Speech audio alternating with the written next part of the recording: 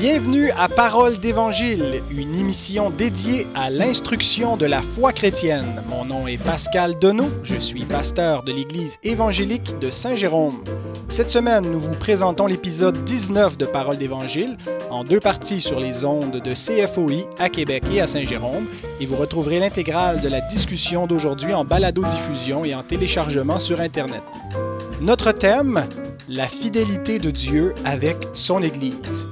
Et nous ne voulons pas en parler simplement au niveau doctrinal, mais en fait, dans une circonstance bien concrète, bien particulière, c'est celle de l'Église réformée baptiste de la capitale, qui s'apprête au moment où on enregistre cette émission à célébrer son 25e anniversaire. Et je suis très heureux aujourd'hui de recevoir un des deux pasteurs de cette église, qui est l'implanteur en fait de cette église, que vous connaissez bien, le pasteur Raymond Perron, qui est animateur de l'émission Parole du matin depuis plus de 6 ans maintenant à CFOI. Alors, bienvenue à l'émission, M. Perron. Merci beaucoup, Pascal. Il y a beaucoup de fébrilité, effectivement, à participer à l'émission et à rendre témoignage de ce que le Seigneur a fait pour nous, enfin pour son peuple et pour l'avancement de son règne au cours des 25 dernières années ici à Québec. Absolument. Et on aurait aimé avoir le pasteur Jacques Pelletier, qui est co-pasteur avec le pasteur Perron, mais son état de santé ne lui permettait pas d'être des nôtres aujourd'hui. On espère qu'il sera rétabli pour les célébrations qui viennent ce week-end. Au moment d'enregistrer, nous sommes à 2 jours avant le début de vos célébrations, c'est cela? Effectivement, nous aurons une célébration qui se mettra en branle samedi après-midi et avec un banquet qui suivra en soirée et le lendemain également, le dimanche. Et nous avons un prédicateur invité qui nous vient de la Californie pour la circonstance. Excellent. On aura l'occasion d'en reparler. Alors, on voulait souligner que le Seigneur est fidèle envers son Église. C'est Jésus lui-même qui a promis de bâtir son Église, de la préserver. Bien sûr, les textes où on retrouve ces promesses, on peut les appliquer à l'Église dans le sens universel de l'Église, mais l'Église universelle est toujours manifestée localement. Donc, c'est une promesse que l'Église locale peut s'approprier, que le Seigneur va être avec elle, va être au sein des congrégations locales et que quand on prend les moyens de grâce fidèlement, le Seigneur est présent par ses moyens d'alliance. Et donc, une Église va connaître cette extraordinaire bénédiction d'avoir Dieu au milieu d'elle, la présence spéciale du Seigneur. C'est Jésus lui-même qui dit là où 2 ou 3 sont assemblés en mon nom. Pas un rassemblement comme ça, informel, mais il parle vraiment d'une assemblée qui est formelle, qui est officielle, qui a le pouvoir des clés du royaume pour exercer la discipline en son sein. Eh bien, il promet d'être au milieu d'une telle assemblée. C'est pas quelque chose de mystique comme tel, c'est une présence réelle par les moyens de l'Alliance et que Dieu a promis de bénir et d'utiliser. Et je pense donc qu'il est bon de s'arrêter à certaines étapes de notre parcours d'Église, afin de réfléchir à la fidélité de Dieu, de proclamer ses hauts faits, de lui offrir notre reconnaissance. Et bien, c'est ce que nous voulons faire aujourd'hui en nous rappelant ces 25 années d'histoire, 25 années de la fidélité de Dieu qui a été présent avec l'Église à Québec. Et en plus de donner gloire au Seigneur, nous espérons que la discussion va être un moyen pour encourager les croyants dans leur marche avec ce bon Seigneur qui est fidèle. Pasteur Perron, puisque donc vous êtes mon seul invité, toutes mes questions seront dirigées à vous, mais vous êtes bien placé pour répondre. Vous êtes l'implanteur de cette Église et vous l'accompagnez avec le Seigneur depuis les tout débuts. Racontez-nous un peu comment tout a commencé. Bien, tout d'abord, j'aimerais, si vous me permettez, un petit aparté à la suite de ce que vous venez de dire. Vous savez que dans mon émission Parole du matin, au cours des derniers mois, nous étions dans la méditation du livre des Actes. Mm-hmm.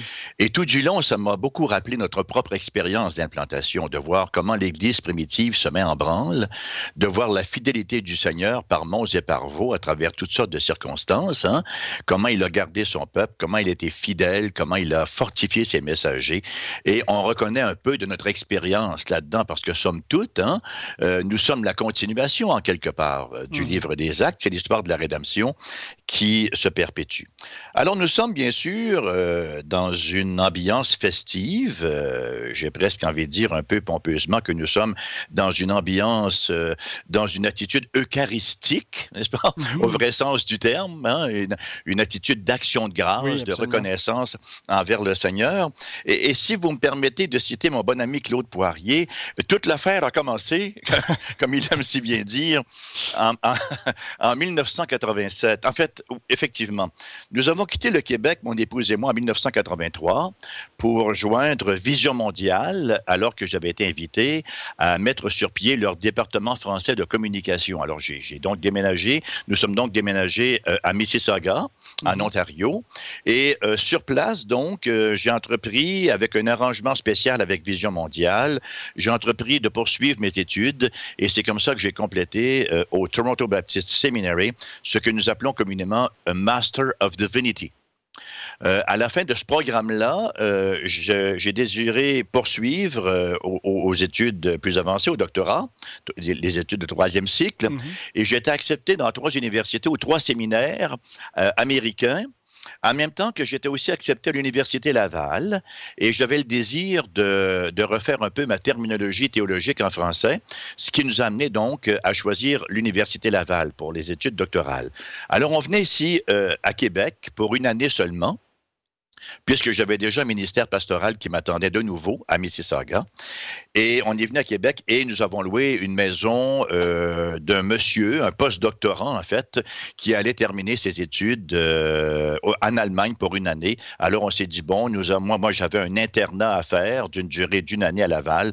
Alors nous avons loué sa maison. Une fois sur place, bien sûr, lorsque nous sommes arrivés ici, il n'y avait pas d'église réformée baptiste, ça n'existait pas à ce moment-là. Il y avait des églises baptistes, il y avait toute, la panoplie, n'est-ce pas, d'églises évangéliques. Cependant, qu'il n'y avait pas d'église réformée baptiste, donc nous nous sommes joints à l'église réformée. L'ERC en était à ce moment-là à sa genèse. Hein. L'ERC commençait à se former. L'ERC pour Église réformée du Québec, voilà. Et nous nous sommes joints à l'Église Saint-Marc, où nous avons passé 1 année. 1 année, faut-il le dire, qui a été bénie. Nous avons été membres là et nous avons beaucoup apprécié le soin qu'on a pris de nous, l'enseignement qu'on a reçu, la fraternité, etc.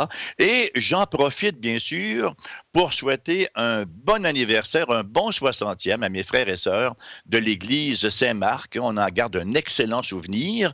Ils célèbrent, eux, leur 60e anniversaire d'existence avec leur excellent berger, pasteur Bernard Westervelle, qui est un bon ami, un bon frère, et nous avons une très, très belle complicité entre nos 2 églises. Et vous allez me dire, pourquoi est-ce que tu n'es pas resté là?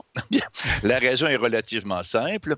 Nous sommes réformés, mais nous sommes réformés baptistes. Alors, on avait cette petite différence qui titillait, n'est-ce pas, occasionnellement, parce que nous sommes, en tant que réformés baptistes, nous croyons au baptême donc des professants, alors que chez les réformés tout court, là, on croit au baptême des nouveau-nés. Bon, on n'embarquera pas dans toutes les subtilités impliquées dans cette petite différence-là. Qu'il nous suffise de dire que ceci ne nous empêche pas d'entretenir une très, très bonne communion, une très belle communion, très étroite, d'avoir un très grand respect les uns pour les autres et de faire même beaucoup de choses en commun. Donc, au bout d'1 année, là-bas, en étant venu à la conclusion que j'étais irréversiblement réformé baptiste, n'est-ce pas, j'ai partagé avec les anciens de l'Église Saint-Marc mon désir d'aller implanter la première Église réformée baptiste au Québec. Il y en avait déjà aux États-Unis. Il n'y en avait pas au Canada, cependant, à l'époque. Il y avait des églises qu'on appelle Sovereign Grace. On ne prendra pas le temps là, de définir tous les termes, on n'en sortirait pas, mais il n'y avait pas d'église réformée baptiste comme telle. L'Église Saint-Marc a été très compréhensive, très collaboratrice. Les anciens nous ont imposé les mains et nous ont laissé partir finalement pour cette implantation-là. Et c'est comme ça qu'en 1988, dans notre salon, dans notre petite maison au Lac-Saint-Charles, nous avons commencé l'Église. Sans aucune stratégie, sans aucune expérience, sans trop savoir où on s'en allait. C'est la raison pour laquelle je dis souvent qu'entre foi et folie, il y a 2 lettres de différence. Mais le Seigneur, dans sa miséricorde... Et ça donne bien parce que vous étiez interné à ce moment-là? Effectivement, j'étais en internat à l'Université Laval. Le Seigneur... Parler de la bonté du Seigneur, vous savez, on parle de l'indicible, hein?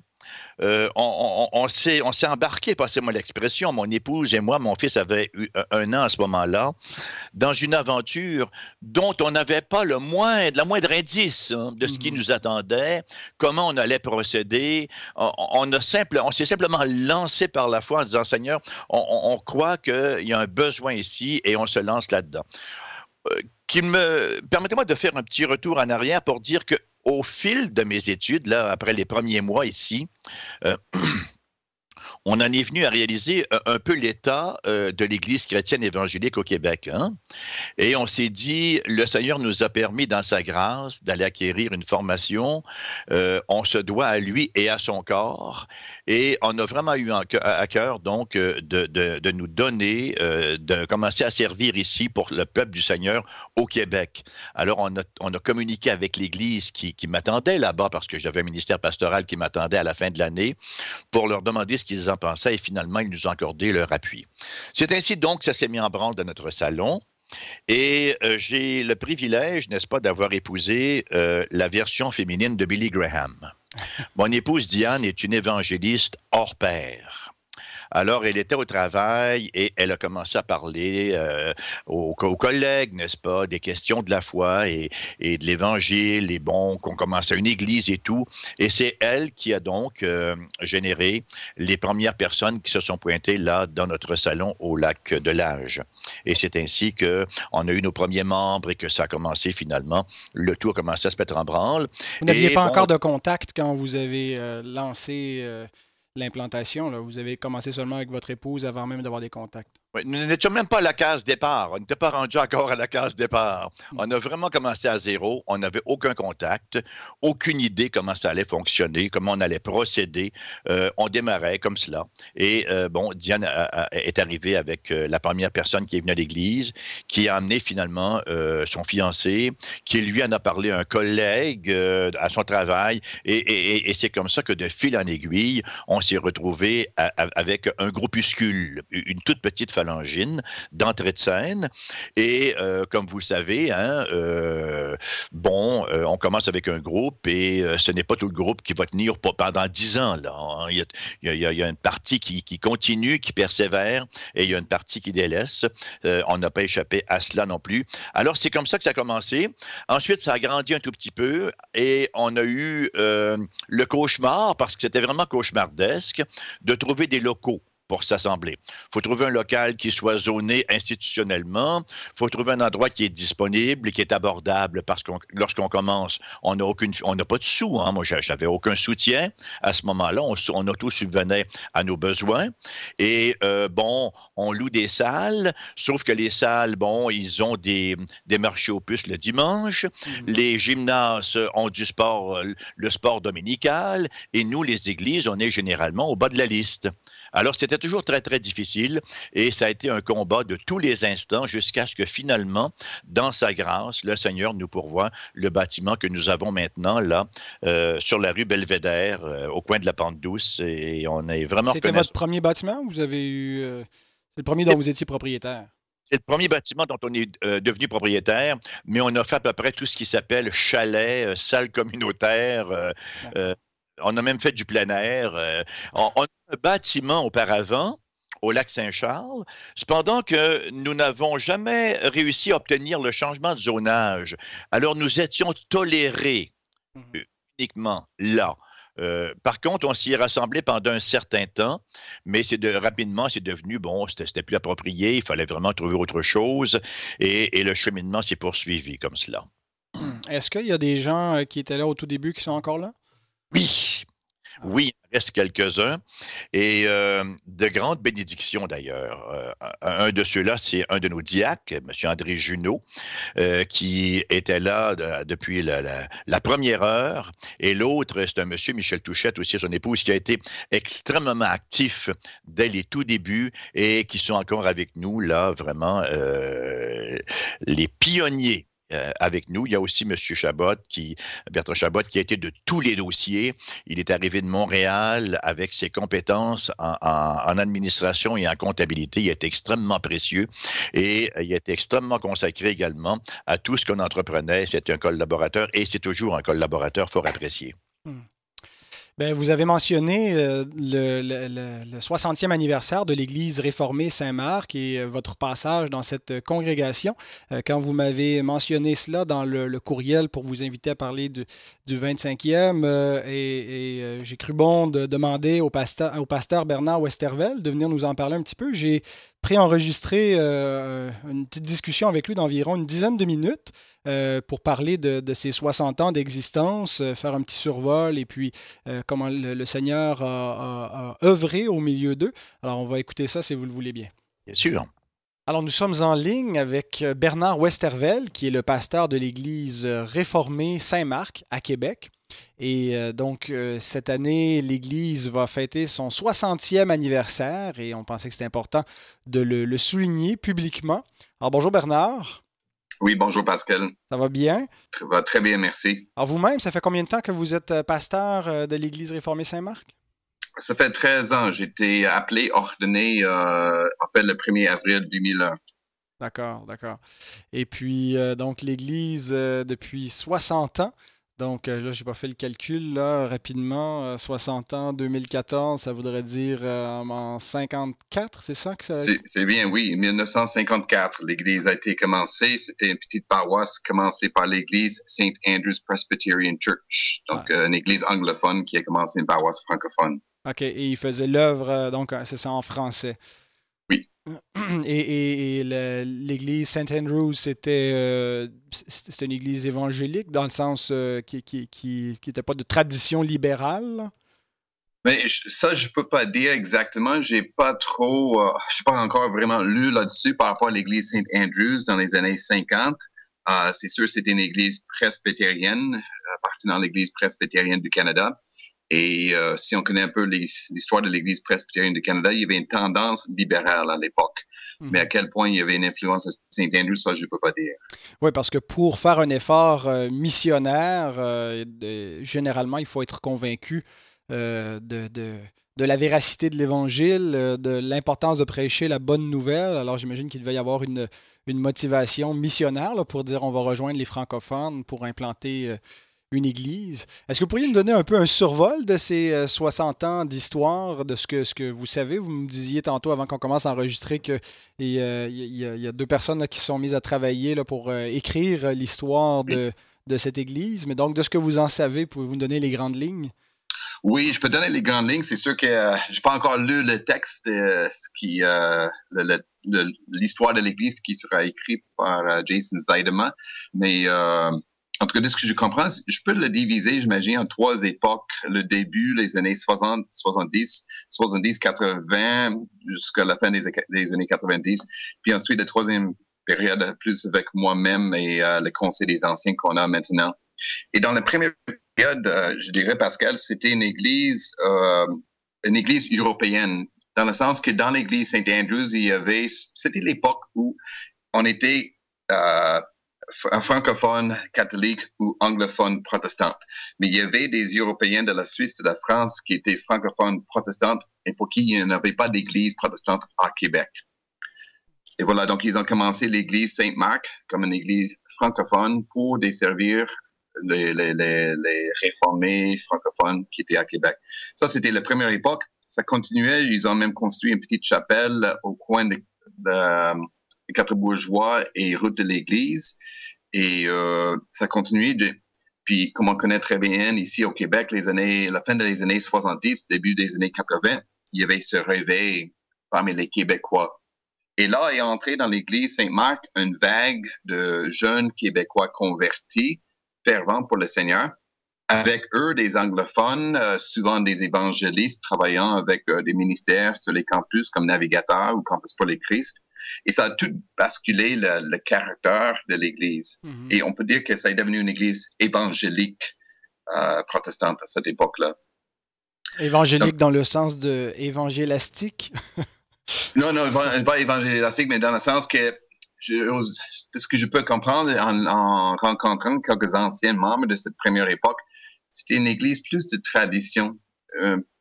J'ose pas dire tout à fait un club social, mais c'était plus une église de tradition protestante et non pas d'une église vivante dans l'évangile de la grâce de Dieu. Okay. C'est peut-être un peu ça que je voulais dire aussi par évangélastique. OK, voilà. Excellent. Voilà. Et donc, avec la deuxième vague, avec les Québécois qui sont entrés, ça a changé le caractère de l'Église, l'enseignement. Le pasteur David Craig qui était là, qui était un pasteur, oui, réformé, mais évangélique en même temps, qui faisait beaucoup d'évangélisation. Le culte a changé, il est devenu un culte un peu plus relax avec des chants contemporains et non pas simplement des hymnes et des psaumes. Et ça a continué. Donc, l'Église a grandi beaucoup. Il y avait une centaine de personnes dans une petite chapelle. C'était rempli, l'Église. Et à cette même période, il y avait la formation de l'Église réformée du Québec dans l'année 1988. Et la majorité des membres de l'Église Saint-Marc, la majorité a décidé de se joindre à l'Église réformée du Québec. Il y avait une minorité qui a voulu continuer avec l'Église presbytérienne, mais finalement, eux, ils ont quitté. Et ils ont quitté pour se joindre à l'Église unie Saint-Pierre. Alors, Saint-Marc a continué, mais voilà un nouvel caractère. Une Église, quelques Européens, des Québécois, des anglophones, et au sein de l'Église réformée du Québec. J'ose dire qu'il y avait un autre pasteur dans cette période. Il y avait comme 20 ans. Ça allait très bien pour l'Église. Il y avait une diminution vers la fin. Et quand j'étais appelé comme pasteur en 2001, l'Église a diminué à une trentaine de personnes. Puis je suis venu, toujours dans la tradition réformée évangélique, mais moi, avec les anciens qui ont été ordonnés les années suivantes, on a pris un virage pas simplement évangélique, mais plus réformé confessionnel. Mm-hmm. Dans le désir d'avoir une Église qui continuait dans la confession réformée comme étant fidèle aux Écritures. Puis là, le Seigneur nous a bénis. On a vu la croissance de l'Église. On est monté à 100 personnes, 125. Il y a quelques dimanches, on est 140, 150 personnes. Ah oui. Et on a vu une belle croissance ces dernières années.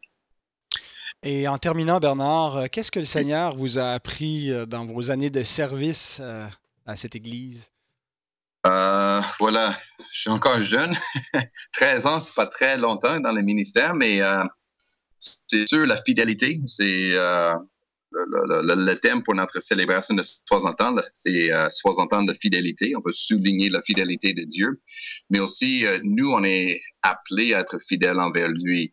Et moi, en tant que pasteur, d'être fidèle dans la prédication de la parole de Dieu, fidèle dans la prière pour les membres de l'Église, fidèle dans ma vie personnelle, vie de famille, vie de couple, comme un enfant de Dieu, puis fidèle aussi envers ceux qui sont en dehors, d'avoir toujours cet amour pour ceux qui sont perdus, avec qui on a contact, qui a même si parfois un étincelle d'intérêt par rapport à Dieu, la Bible, d'aller vers eux, les aimer, puis chercher des moyens pour les amener à écouter la parole de vie. Ben écoutez, félicitations pour ce ministère, pour l'œuvre que le Seigneur a fait. Félicitations à l'Église pour les 60 ans d'existence et gloire à Dieu pour cela. Oui, et on se réjouit avec vous. On veut célébrer avec vous la fidélité du Seigneur. On se réjouit de la croissance que le Seigneur vous a accordée dans les dernières années, la bénédiction de sa parole. Comment est-ce que vous comptez célébrer ces 60 ans? Ben, on fait quelques activités différentes, mais deux principales, c'est qu'on va essayer de faire écrire l'histoire de notre Église pour qu'on laisse une trace pour les générations à venir. Puis, mais plus important, le 22 juin, la célébration de culte dimanche matin, le 22, on va avoir un culte de reconnaissance pour souligner la fidélité de notre Dieu. Et en lien avec ça, il y a madame de notre Église qui est allée dans les anciens carnets d'adresses pour trouver les adresses de courriel, des anciens amis, des personnes qui sont passées par les portes de l'Église ou des anciens membres, puis on essaie de les inviter. Et on espère en avoir plusieurs. C'est aussi avec un désir, comment est-ce que je peux le dire, il y a ceux qui sont venus à Saint-Marc qui, pour des raisons différentes, ont quitté l'Église et parfois, ils ont même quitté la foi. Et on espère à travers cette fête de les rejoindre, les inviter et nous prions que Dieu les cherche pour les ramener dans la bonne voie. Amen. Bien écoutez, peut-être que cette émission sera entendue par certains d'entre eux et ils répondront à l'appel. Alors bien, merci, Voilà. que le Seigneur vous bénisse abondamment et puis on se reparle prochainement, Bernard. Merci, Pascal. Alors voilà pour l'entrevue avec le pasteur Bernard Westerveld. Je pense, docteur Perron, que vous rejoignez ses propos quant à la fidélité de Dieu avec son Église. Effectivement, et nous sommes très reconnaissants au Seigneur pour l'existence de l'Église Saint-Marc, parce que lorsque nous sommes arrivés de Toronto, c'est l'Église à laquelle nous nous sommes associés, et ça a été notre famille spirituelle pendant une année. Et ils ont été, encore une fois, très gentils, très collaborateurs, lorsqu'on leur a soumis notre projet d'aller implanter une Église réformée baptiste. Mhm.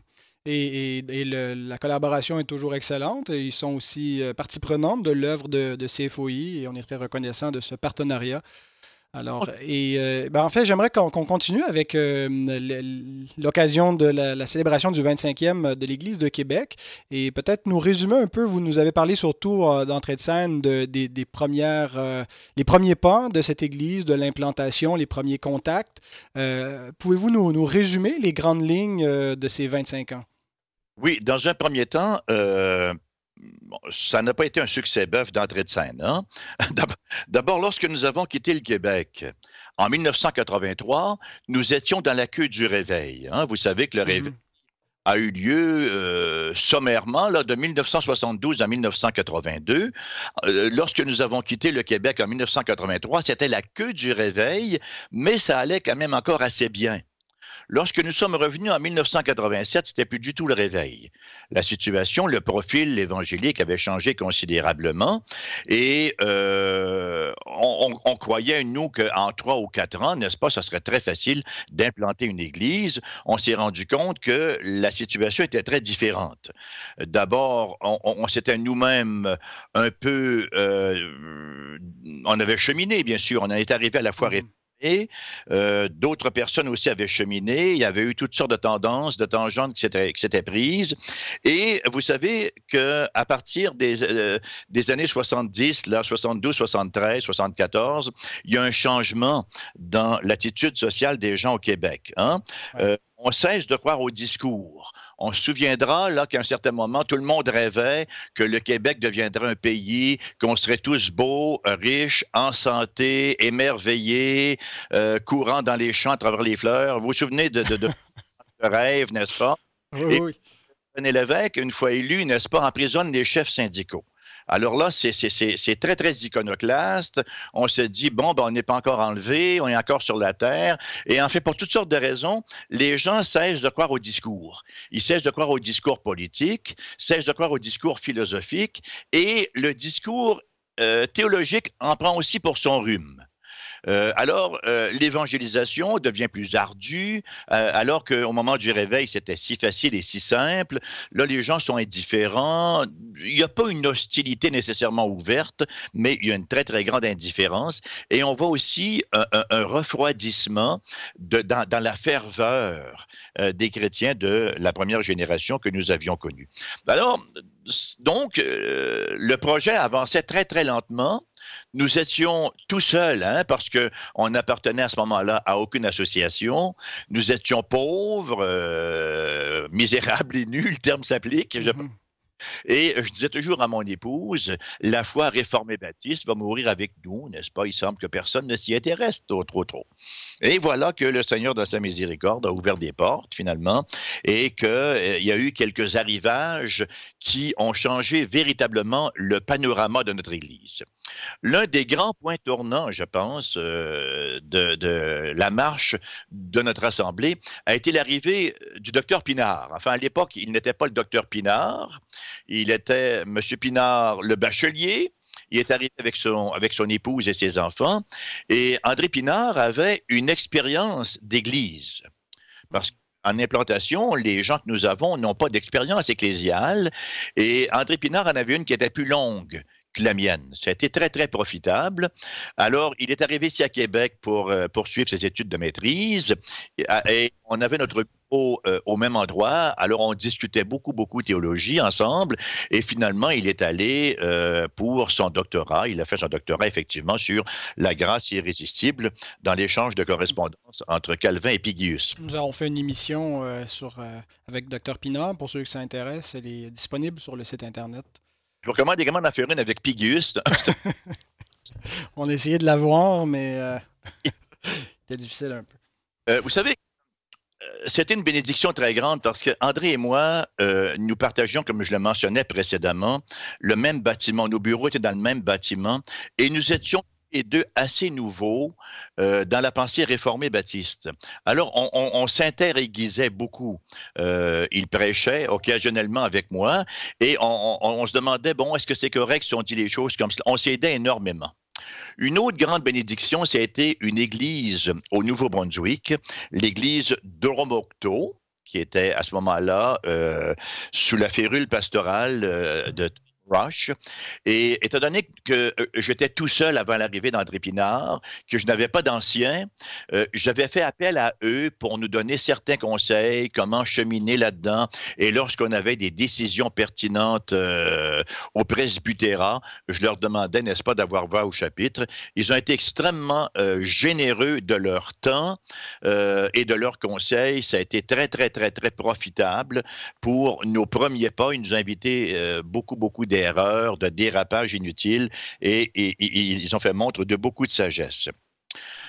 Ensuite est arrivé, je vous passe un peu les circonstances providentielles, est arrivé RBMS, Reformed Baptist Mission Services, qui est devenu maintenant ARPCA, qui est une mission d'église réformée baptiste aux États-Unis. Alors, je les ai connus, je suis venu en contact avec eux par un concours de circonstances qui a été très profitable encore une fois. J'ai été accepté comme missionnaire par eux. Ce que je leur demandais surtout, c'était une espèce de supervision. Je cherchais une espèce d'imputabilité en même temps qu'une espèce de pépinière où je pourrais aller chercher des conseils et même parfois des avis théologiques, parce que vous savez, c'est en Église qu'on interprète la parole de Dieu. On ne croit pas au solo scriptura. Nous croyons au sola scriptura, mais nous croyons que l'Écriture s'interprète en Église et personne n'a le monopole de l'interprétation. Et ARPCA a joué son rôle de manière magnifique là-dessus. J'étais extrêmement impressionné, vous dire à quel point c'était profitable d'abord pour ma vie personnelle et pour mon ministère. Ça va au-delà de ce que les mots peuvent exprimer. Et en plus, écoutez, nous sommes en régime d'incarnation, une épicerie à l'occasion. Ça fait pas de temps, effectivement. Alors, on comprend qu'ils vous ont donné un soutien financier? Ah, vous avez tout compris. Et ils l'ont fait avec beaucoup de fidélité et beaucoup d'encouragement. Et voilà, ça a été également une très, très grande bénédiction. Et ARPCA, qui est maintenant Association of Reformed Baptist Churches of America, demeure pour moi une famille très, très précieuse. On essaie, d'ailleurs, vous l'avez fait aussi, Pascal, lorsque nous avons l'occasion de participer à leur assemblée générale. Quelle bénédiction et quelle profondeur, n'est-ce pas, surtout au Spurgeon Club. Surtout au Spurgeon Club, qui est un petit club select après l'assemblée officielle.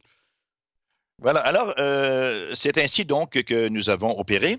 Un peu plus tard est arrivé, là, à un certain moment, pendant mon pastorat et l'implantation ici, j'allais à l'occasion aussi à Montréal pour enseigner à la faculté de théologie évangélique. Mon bon ami Amar Jabella, qui était mon mentor à Toronto, qui était mon directeur de mémoire, de maîtrise également, m'invitait à l'occasion à aller enseigner à la faculté et je le faisais de bon gré. Et c'était très, très bénissant d'avoir encore ce contact avec l'académie.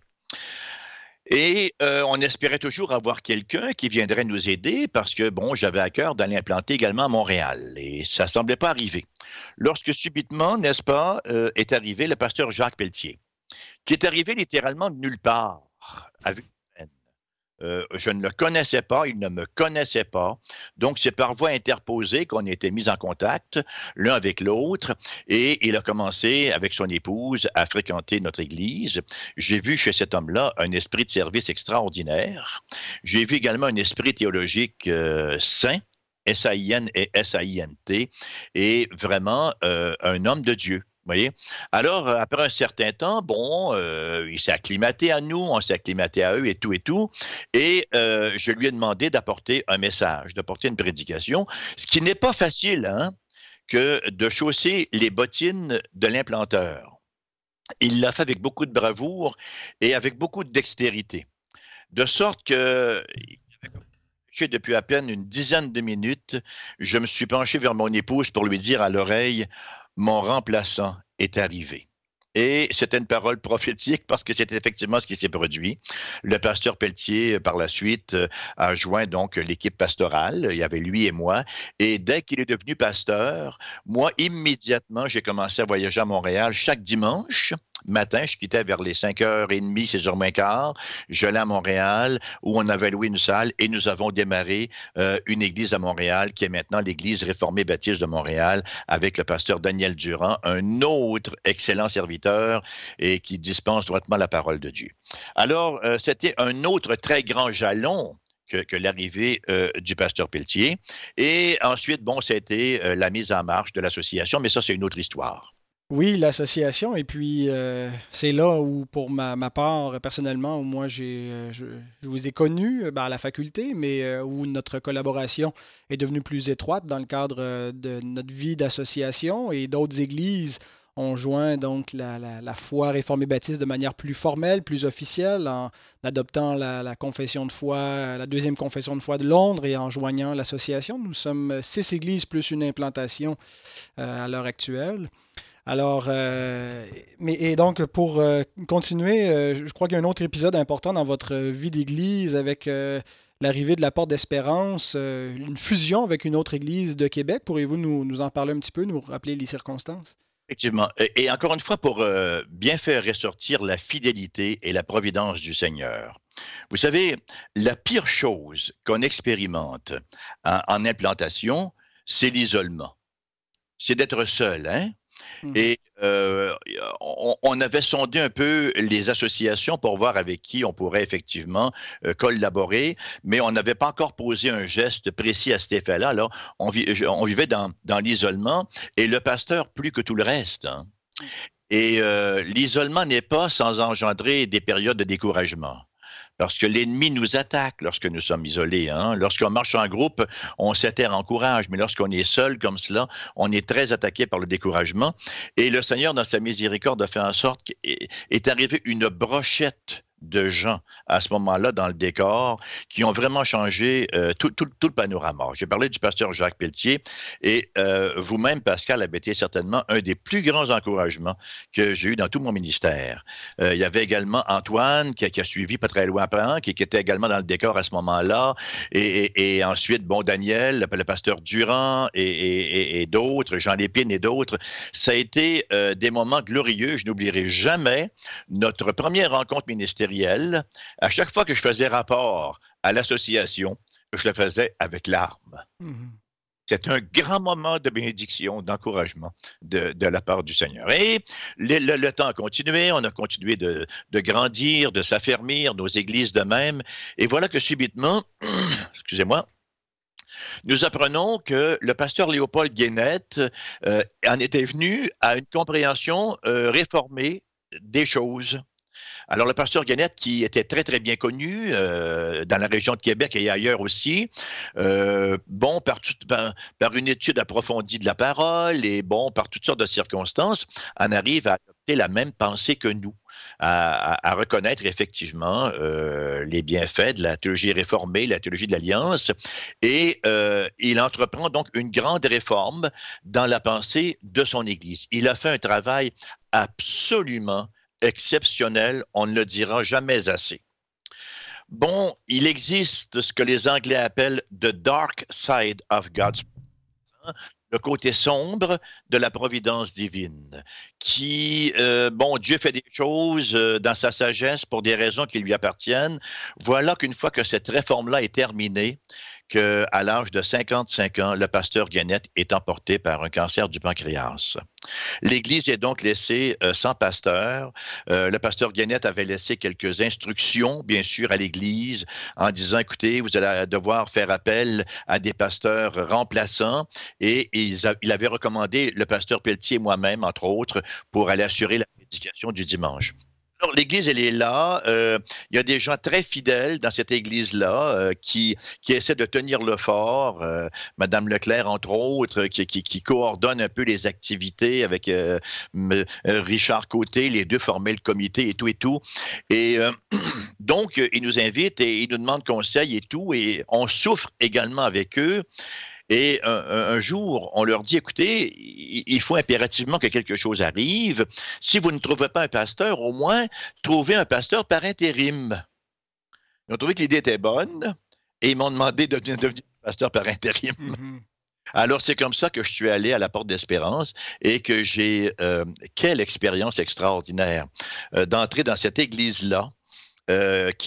Donc, Pasteur Guénette venait de terminer toute la phase de réforme. Ils étaient tellement enthousiastes vis-à-vis les belles grandes doctrines de la Bible, une soif de la parole pratiquement inqualifiable. Ils recevaient la prédication, n'est-ce pas, avec un enthousiasme quasi délirant. Et je leur ai dit, bon, je m'engage pour 6 mois et au bout de 6 mois, nous allons revoir un peu la situation et au cours de ces 6 mois-là, on va tenter de vous trouver quelqu'un. Alors, nous avons bien sûr tenté, mais nous avons tenté vainement de trouver quelqu'un, on n'en a pas trouvé. Alors, au bout de 6 mois, on s'est assis ensemble et on s'est dit, qu'est-ce qu'on doit faire maintenant? Excusez-moi. Et on avait mis sur papier différentes possibilités, différentes solutions potentielles, et finalement, celle qui leur est apparue la plus viable, la plus normale, était de se joindre à nous. Alors, c'est ainsi qu'à peu près 2 ans maintenant, effectivement, ils se sont joints à nous et nous nous sommes joints à eux. Mhm. Pascal, s'est fait, l'arrimage s'est fait avec une douceur que je ne saurais décrire. Le premier culte, d'abord, c'était, c'était extraordinaire. C'était on jubilait en quelque. Et c'était une bénédiction aussi qui était partagée même par ceux qui étaient à l'extérieur et qui voyaient cela. Moi, je me souviens comment, dans notre propre congrégation, on rendait grâce à Dieu. On entend tellement parler de division d'Église et c'est plutôt inusité d'entendre parler d'une fusion. Et donc, ça prend une grande unité de pensée pour y arriver et de voir la main du Seigneur dans cette circonstance-là. Ça nous a beaucoup réjouis, nous aussi, de l'extérieur. Et la manière dont les choses se sont produites, on s'est dit, on va se donner une année pour s'ajuster. On espérait que pendant cette année-là, il n'y aurait pas trop d'ajouts extérieurs à l'Église parce qu'on voulait vraiment concentrer sur la fusion. Mais on n'a pas eu à concentrer sur la fusion. 2 dimanches après, c'était fait. Mhm. C'est fait tellement naturellement, rapidement. On s'est insérés les uns dans les autres, n'est-ce pas? Comme une belle gerbe de fleurs. Là, quand vous les mettez ensemble, ça fait un beau bouquet et ça dégage une odeur. Ça a été absolument extraordinaire. Oui, parce Et, qu'il y avait le risque de faire deux églises, deux clans à l'intérieur d'une même église. Euh, et on a pu réaliser le beau travail que le pasteur Guénette avait fait et à quel point, finalement, vous voyez, lorsqu'on s'arrête, Pascal, et qu'on étudie très sérieusement l'Écriture en profondeur, hein, j'ai coutume de dire à mes élèves, vous le savez, vous avez été un de mes étudiants, j'ai coutume de dire à mes élèves que 90% de nos divergences de vues théologiques ne survivraient pas à une exégèse sérieuse de la parole de Dieu. mhm. Vous dites amen à cela? Ben absolument. Amen, amen. Et quand on prend le temps de mettre de côté le plus possible nos lunettes, ou en tout cas de prendre conscience des lunettes au travers desquelles on lit la parole de Dieu et on essaie d'examiner les choses plus objectivement et qu'on se laisse convaincre par la parole, c'est sur cette base-là qu'on doit trouver l'unité et il n'y a aucune raison qu'on ne la trouve pas, à moins qu'on ait une mauvaise foi. Mais si on veut vraiment plaire au Seigneur, eh bien on devrait être capable de s'entendre sur ce que le Seigneur dit. Voilà. Et les principes de base, hein, on ne fait pas de doctrine sur un livre historique. On base de doctrine sur les livres didactiques, hein, sur les épîtres, entre autres. Par exemple, j'ai jamais tenté d'enseigner à mon chien le loup à parler parce que l'âne de Balaam lui a causé. C'est une bonne application. Et vous comprenez ce que je veux dire. Ah. Alors, le pasteur Guénette avait vraiment, mais vraiment bien enseigné ces gens. Et ils sont arrivés chez nous et c'était comme s'ils étaient encore à la porte d'Espérance. Et nous, on parlait avec eux et voilà, ils étaient des nôtres, vous voyez, et nous étions des leurs. Alors, c'est ainsi qu'on chemine maintenant et ça nous donne donc une moyenne d'assistance dominicale entre 110 et 120 personnes et engagées, très sérieuses dans leur foi. Et c'est une grâce indicible, en effet. Et c'est providentiel aussi que les deux églises étaient environ de la même taille, donc ça se mariait plus facilement, j'imagine. Voilà, ce n'est pas une église qui a avalé l'autre, hein. C'était un mariage, littéralement. Mm. Et ça a été vraiment une amalgame, quoi, une fusion. On s'est insérés les uns dans les autres et il n'y en avait pas un dont les bourrelets dépassaient. On avait la même couleur et on est devenu vraiment un. Donc, quand on écoute votre récit du début à la fin, on dit que c'est une belle histoire, il y a un succès, et c'est réjouissant, c'est encourageant, mais j'imagine qu'au cours de 25 années, il y a eu aussi des pleurs et des grincements dedans. J'aimerais peut-être que vous nous partagiez un petit peu les moments qui ont été difficiles pastoralement pour vous. Effectivement, il y a eu des moments très, très ardus. Au départ, c'était des moments sacrificiels pour ma famille également, puisque nous étions sans soutien. Vous voyez, moi j'étais à temps plein à l'Université Laval pour mes études doctorales. J'étais également à temps plein pour implanter l'Église. Mon fils, à ce moment-là, avait 1 an et quelques mois. Je devais également m'en occuper dans tout cela. Et je devais également avoir un travail à temps partiel parce que mon épouse avait un travail, mais ce n'était pas suffisant pour pourvoir aux besoins. C'était extrêmement exigeant au départ. Il y a eu ensuite, bien sûr, il y a toujours des déconvenus dans tout projet. On sait que dans l'œuvre du Seigneur, c'est comme dans nos vies chrétiennes, hein, les choses n'arrivent à peu près jamais comme on les espère, comme on les a planifiées. Elles arrivent généralement mieux, mais elles arrivent par une autre avenue et on ne les voit pas toujours venir. Et, on a toujours l'impression que, bon, ça ne marche pas, que ça avance pas, que ce qu'on a figuré ne fonctionne pas. Et ça, c'était tout du long. L'un des moments les plus ardus qu'on a vécu, c'est lorsque on a dû renoncer à un bâtiment que nous avions acquis de Centraide à l'époque, un bâtiment sur 2 niveaux et dans lequel nous avions implanté toute notre philosophie de ministère.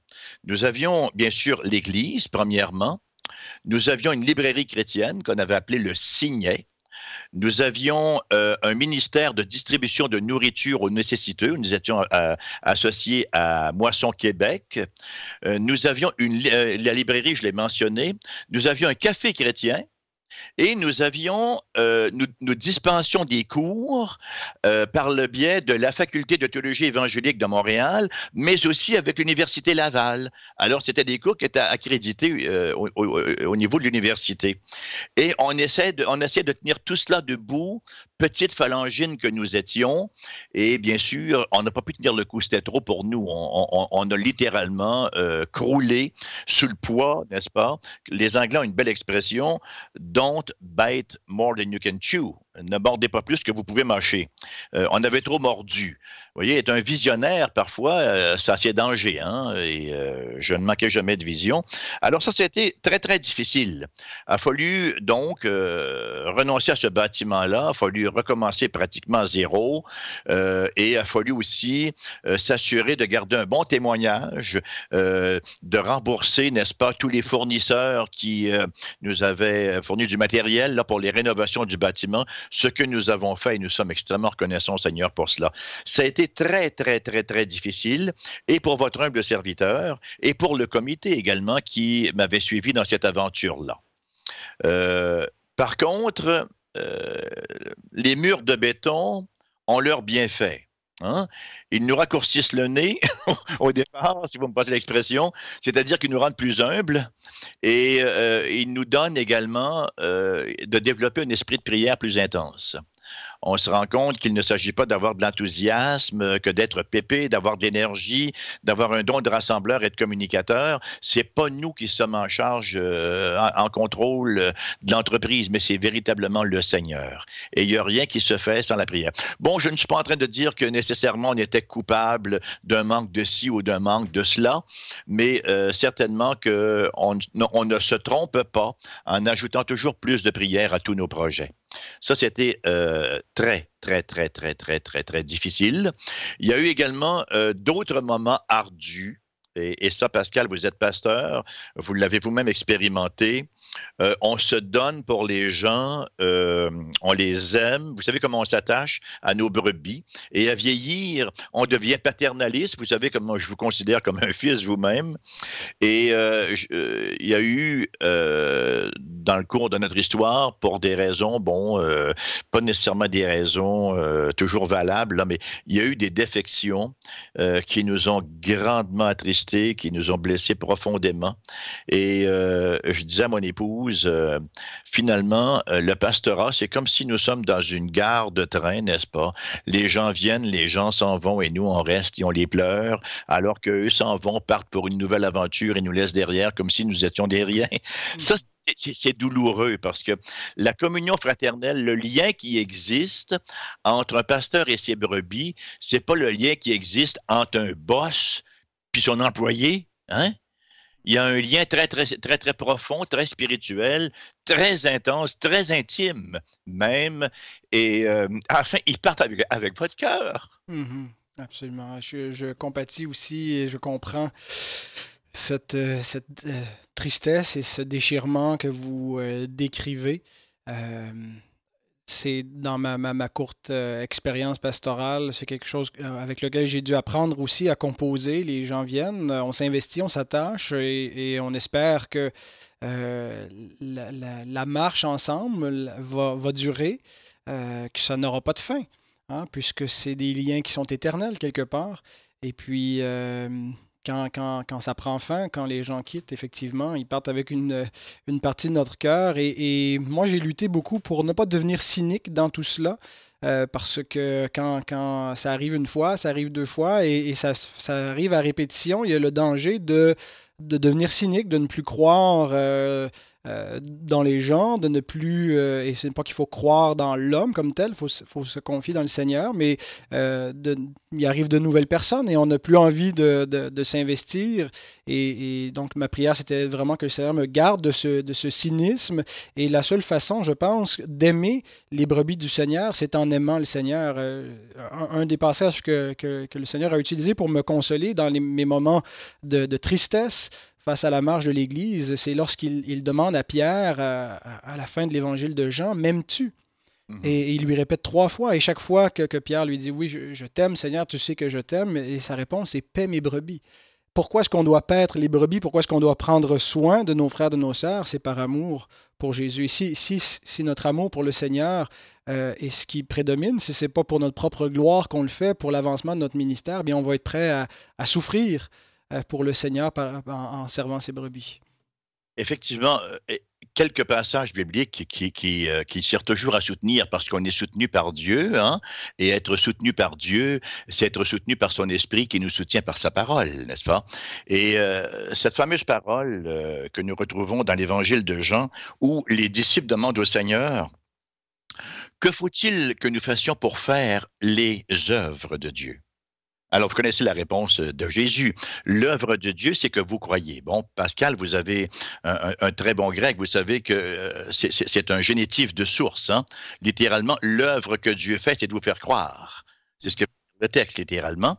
Et le Seigneur utilise les circonstances à cet effet-là pour nous faire croire, en dépit du fait, comme j'aime souvent dire, que les circonstances font des grimaces à notre foi.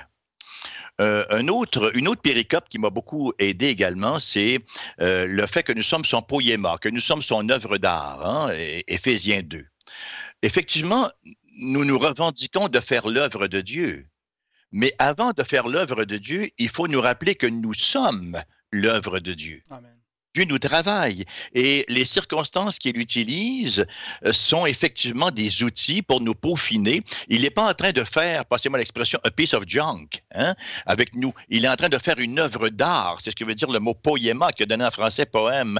Alors il nous travaille scrupuleusement à travers les circonstances et un ministre de la parole a besoin, tous les chrétiens ont besoin d'être travaillés à plus forte raison. Un ministre de la parole, un pasteur, celui qui est appelé à paître le troupeau sur lequel Dieu l'a établi, superviseur, évêque, n'est-ce pas? Absolument. Et le Seigneur sait travailler notre cœur comme personne ne peut le faire. Amen, effectivement.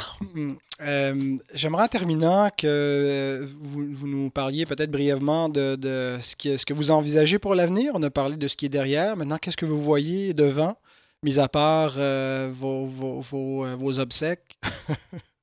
Oui, effectivement, mes préarrangements vont bon train. D'ailleurs, vous serez le prédicateur pour l'occasion, comme vous le savez. Oui, il manque juste la date. Je pourrais vous la donner après l'émission. En fait, nous avons quelques projets. Enfin, j'ai quelques projets personnels. Je pense que vous les connaissez. Vous savez que je dois aller enseigner en Afrique à l'automne, en collaboration avec la Faculté de théologie évangélique de Montréal, enseigner au Congo-Brazzaville, ce qu'on appelait à l'époque le Congo belge. Et en ce qui concerne notre assemblée ici, nous avons un projet d'implanter une église réformée baptiste sur la rive sud du Saint-Laurent. Alors, Pasteur Pelletier et moi, pardon, nous en avons discuté, nous en avons parlé également avec l'Assemblée. Nous avons déjà aménagé certains éléments logistiques pour mettre le tout en place. Nous avons également, quelques sous de disponibles qui pourraient aider pour le départ. Nous en sommes maintenant à la recherche d'un candidat, un jeune candidat, ou un moins jeune candidat, qui pourrait se joindre à nous et se greffer donc à notre équipe et qui éventuellement pourrait devenir le pasteur de cette future assemblée-là. Quand je dis futur, là, c'est un futur plus proche qu'éloigné. On aimerait vraiment, dans la mesure où faire se peut et dans la mesure où le Seigneur ouvre les portes, peut-être avant l'hiver prochain, fin de l'automne, être en mesure de commencer à tout le moins une réunion de prière. Et c'est un autre projet dans lequel je vais personnellement m'impliquer. Le pasteur Pelletier aussi va s'impliquer. Et nous avons déjà quelques membres qui habitent la Rive-Sud et qui pourraient peut-être bien se joindre donc et former un groupe de départ, ce que nous n'avions pas lorsque nous avons commencé à Québec, n'est-ce pas? Alors, on aurait déjà un petit groupuscule qui pourrait former donc le noyau pour mettre le tout en branle. Eh bien, les auditeurs, vous êtes invités également à prier pour ce projet et puis nous savons que le Seigneur est fidèle. Nous avons ces 25 années de témoignage de la fidélité du Seigneur et ce qu'il a fait, il peut le refaire et continuer son œuvre. Il bâtit son Église. Alors c'est à sa porte que nous devons frapper premièrement. Pasteur Perron, j'aimerais vous demander pour clore cette émission si vous êtes à l'aise d'exprimer publiquement des actions de grâce envers notre Dieu pour sa fidélité envers votre assemblée. Bien sûr que je suis tout à fait à l'aise de le faire. Notre Père, notre Dieu, nous voulons courber la tête devant toi. Nous voulons faire nôtre ces propos du psalmiste que ta renommée s'est accrue par l'accomplissement de tes promesses. Seigneur, comme ta fidélité est grande. En dépit de tout ce que nous sommes, nous, pauvres humains pécheurs, même rachetés, même régénérés, nous sommes encore si faibles avec le péché rémanent. En dépit de notre faiblesse et des nombreuses carences qui nous caractérisent, Seigneur, tu daignes nous utiliser comme agents pour bâtir ton Église. Quelle grâce tu nous fais, Père très saint. Merci de nous rendre ainsi partie prenante de l'avancement de ton règne, Seigneur, et de nous faire ainsi aussi participer à ta gloire. Cependant qu'en toutes circonstances, nous voulons reconnaître que toute la gloire revient à toi. que nous sommes, par analogie, participants de ta gloire. Mais toute la gloire revient à toi parce que c'est toi qui fais l'œuvre de conviction dans les cœurs. C'est toi qui fais l'œuvre de transformation. C'est ton Esprit Saint qui donne la persévérance dans tes voies. C'est toi qui illumine ta parole. C'est toi qui mets à cœur les projets que nous avons, Seigneur, et c'est toi qui y donne suite. Comme il est écrit, ce n'est pas à l'homme, lorsqu'il marche, de diriger ses pas. Mais c'est toi, Seigneur, qui nous dirige et nous reconnaissons ta souveraine gouverne et nous le reconnaissons avec beaucoup de gratitude et d'action de grâce. Seigneur, ces 25 ans, nous savons, ce n'est qu'un prélude parce que tu as encore beaucoup d'autres bénédictions en réserve. Nous savons que tes compassions ne sont pas à leur terme, mais elles se renouvellent chaque matin. À toi la gloire, maintenant et à jamais, dans les siècles à venir, en Christ Jésus. Amen. Amen. Je vous remercie beaucoup d'être venu nous parler et témoigner de la gloire, de la fidélité du Seigneur dans ces 25 années. C'est un grand privilège, mon cher Pascal. On vous souhaite vraiment une belle célébration cette fin de semaine, que le Seigneur soit avec vous dans tout ce qui sera dit et fait. Et que son nom soit glorifié. Chers auditeurs, je vous remercie d'avoir écouté cette émission. Si vous voulez réagir, si vous voulez poser des questions, rendez-vous sur notre site Internet. Il y a une section commentaires sur notre blog, Un héros dans le net, avec l'émission d'aujourd'hui. Vous pouvez le faire. Sinon, on est sur les réseaux sociaux les plus importants. Alors, vous pouvez nous contacter de cette façon-là. Je vous rappelle que Parole d'Évangile est diffusée du lundi au jeudi à midi et en reprise à 17h à Québec et à Saint-Jérôme et que toutes nos émissions sont disponibles sur Internet. Et on a aussi des applications mobiles pour vous faciliter la vie, pour que vous puissiez nous écouter aux heures qui vous conviennent. Alors j'espère que vous serez des nôtres pour le prochain rendez-vous. Merci d'avoir écouté Parole d'Évangile.